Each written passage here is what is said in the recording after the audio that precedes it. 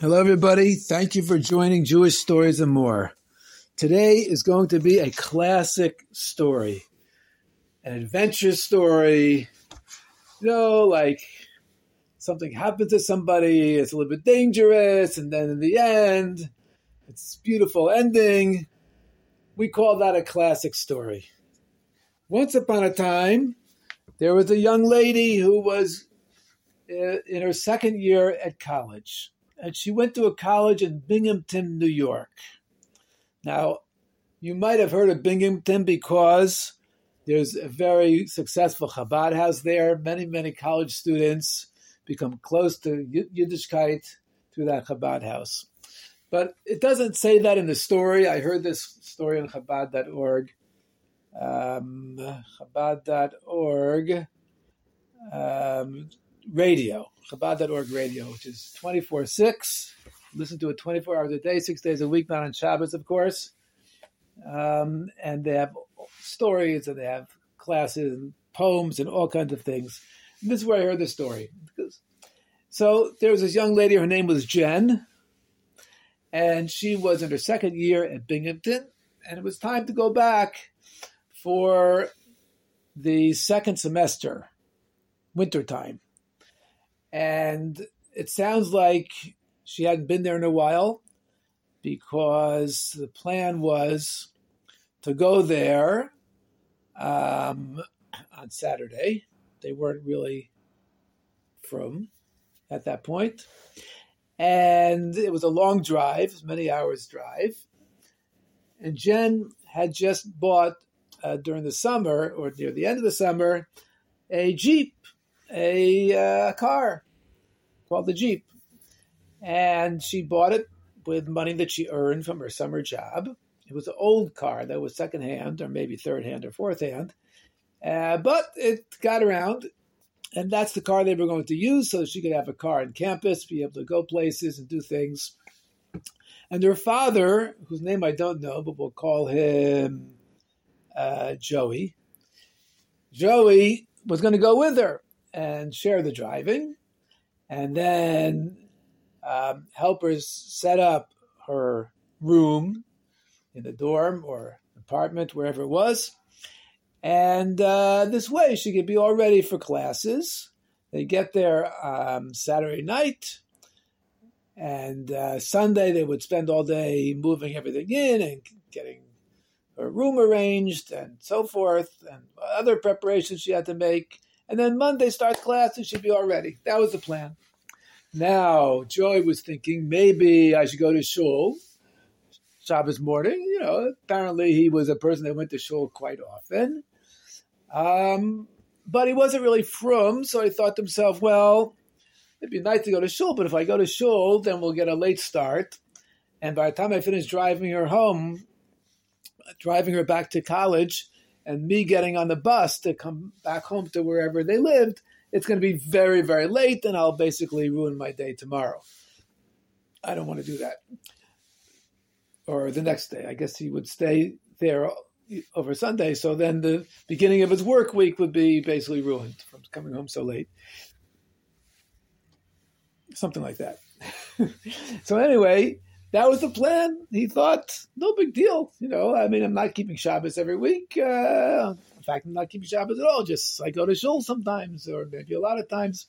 But I don't have to really keep Shabbos. I'm not really up to that yet. So let's go early Saturday morning. So that's what they did. They got in the car. They left early Saturday morning with their plan to get there, pretty early, halfway through the day or so that he could take a bus back and not be so late. Something like that.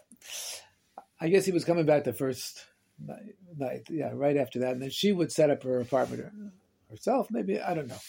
In any case, the main thing is that as they were driving down the highway several hours later, and they were getting to the New York State area, but not the city area.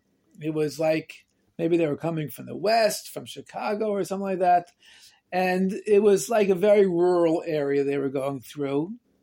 And the car started having a lot of trouble. and it started breaking down. So they had to get off the highway onto an exit. And they didn't even know if there was a gas station anywhere or not. This was many years ago, before cell phones, before internet. And they didn't have even a phone with them. And there was no such thing anyhow in those days, the mobile phones. And they were on this road, and they broke down. The car actually broke down. And they were in a rural place. There was hardly any people around, hardly any cars around. And they didn't really know where they were, actually. And they're stuck. And the car is not working. It was cold, middle of the winter.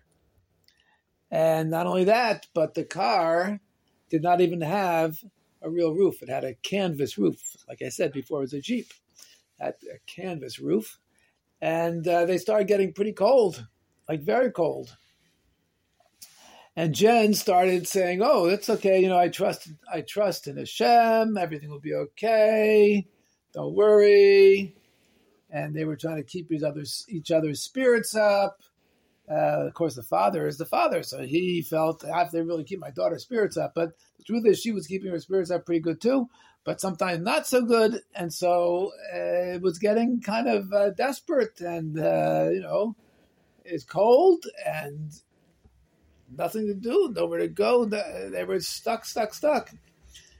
So they decided what they would do is they would watch very carefully, see if a car would come by. And as soon as a car came by, they would signal to the car, flagging it down, and get the car to stop. And hopefully it would be a good person that would help them. Hopefully. It wouldn't be a bad person. God forbid. And after a while, sounds like a good hour or so maybe, and they were cold and everything, along comes a car. And they flagged it down, and it was a nice old couple. And they explained the situation, and the nice old couple said, "Okay, don't worry. We will drive you to a diner," which means like a little restaurant, obviously treif restaurant, kosher restaurant, in this little town that we're going to. And over there, you could at least get something hot to drink or eat. I kind of think they didn't eat not kosher food at that point. And you can call a mechanic. Maybe somebody can come out and fix your car. Meanwhile, it'd be warm. Oh, nice offer. Baruch Hashem. So the couple gave them a ride a few miles away. There was a little restaurant out in this little village. And they went in. Baruch Hashem. It was nice and warm in there. There's a bunch of people from the town. And they were having their breakfast or whatever. And it was friendly. Everybody was nice. And so Jen saw there was a payphone, which means a kind of phone that used to have, you put in some coins, and then you can use it to call. Because like I said before, people didn't have cell phones in those days. There was no such thing. And so she started calling some friends at the college where they were going, which was several hours away.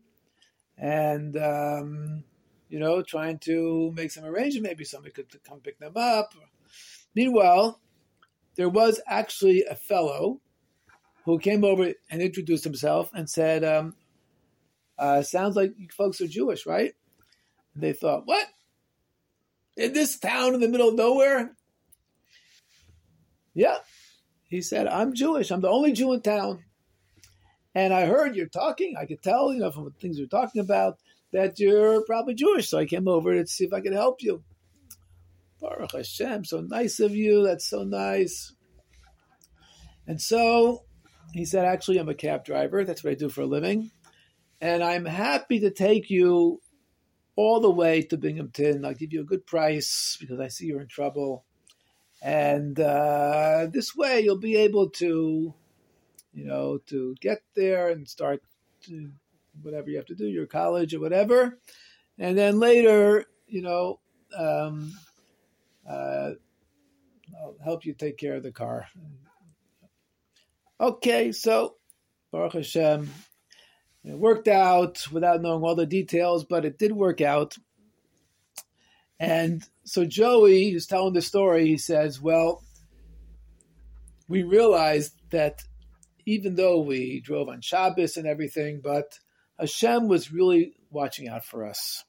It's true that it was a rough situation, that the car broke down and was in the middle of nowhere, and it was scary and it was cold. It's true, it was a tough situation for a while. But we held on, and Hashem was very nice to us. He sent that little old nice couple instead of some not nice person to bring us to the diner. And then in the diner, there was a Jew who wanted to help us out, and everything worked out. And we realized that Hashem is really taking care of us. And then Joey concludes the story, and he says, and that was the last time that I drove on Shabbos. After that, we made a achlata. We decided we're going to keep Shabbos from now on. So this is what's called a classic Jewish story. There's a little adventure. There's a little danger. And in the end, it's very beautiful because the person decides to do more mitzvahs. And of course, everything sounds wonderful. Now, there's another kind of story I like to tell. I'm not sure if people listening to this podcast like this kind of story or not. But I sometimes tell a story which is really like a very short story. Like the other day, I told the story about the guy who leaped up on the bima to open the Aron HaKodesh. And that story was really a 4-second story, maybe even a 2-second story. Because the whole story was just about how he leapt up on the bima, how he jumped up on the bima to do the mitzvah. And I made a whole speech about it. Now, could be you don't like that kind of story. I don't know. But I like that kind of story. Sometimes I just get very inspired by the little things. I want to tell somebody about it. So I try to make it into a story. So we obviously have both types. So raise your hand, please, if you like the long classic story. Let me see. Moshe, do you like it? Tavara, how about you? Liba? Label? Yosef? Miriam, do you like that kind of story? Vega? Oh, okay, just wondering. And now raise your hand if you like the short kind of story. There are stories that just are a few seconds or, a minute, and then the rest of it's just the more part, right? Jewish stories and more of the more. Yeah, raise your hand, please. If I could just see Dove. Okay, that's you. Kiva, how about you? Yeah, okay. Let's see, Chana. Okay, yeah, I see you raising your hand. Chai Rachel. Okay, Devar Leah, Esther, Mushki. Okay, thank you very much. Okay, Shaya. Yeah, I see. Okay, Mendy. Mati, I see you raising your hand. Chaim. Okay, thank you very much. All right, so anyway, it looks to me like I should tell both kinds of stories. On some days, I should tell the long classic stories with the adventure, and sometimes I should just tell the little stories with the more, something besides just the story. In any case, I will also tell a little bit of another story right now, and that is a story that the Gemara tells about a thief that was tunneling in under the wall to steal something from a house. He's tunneling. He digs a big tunnel so that he could crawl underneath there. We have tunnels in the news these days. We know that Hamas makes all these tunnels. May they be cursed. And so tunnels are not new. They're right in the Gemara. And he was tunneling underneath there to do a crime, to do something terrible, to steal. And as he's tunneling underneath, he says, Hashem, please help me succeed in stealing. Can you imagine that? A thief, as he's tunneling under to steal, he cries out to Hashem and he says, please help me to steal. What's wrong with that? Something very wrong with it. I think Hamas also asks Hashem to help them to kill Jews, chas v'shalom. Something very wrong with it. What's wrong with it? So on the one hand, that thief for the Gemara story does believe in Hashem. He does. He says, Hashem, please help me. He believes in Hashem, and he believes that Hashem can help. But it did not actually penetrate his life so that he acts the way Hashem wants him to act. And of course, the same thing with Hamas and all these evil people, that they are fooling themselves or are being fooled into thinking that Hashem wants, chas v'shalom, the Jews should be killed, chas v'shalom, chas v'shalom. So therefore, it's nice that they believe in Hashem, but what has to happen is that the person should realize what Hashem actually wants from us, which is to be good and kind. And finally, a little bit about Mashiach, and that is that Mashiach will be very, very humble. Even though Mashiach will be very great, and he'll actually be learning Torah together with the Avos and the Mahos, and with Moshe Rabbeinu. Maybe Mrs. Mashiach will learn with the Mahos, actually. Mashiach maybe also will learn with them. Yeah, why not? So he will be very, very humble. And he'll also learn Torah with very simple people that know very little.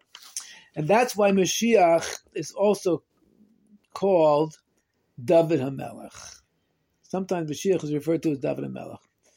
Because, like it says in the Torah, in Yechezkel, it says that my servant David will be king over them.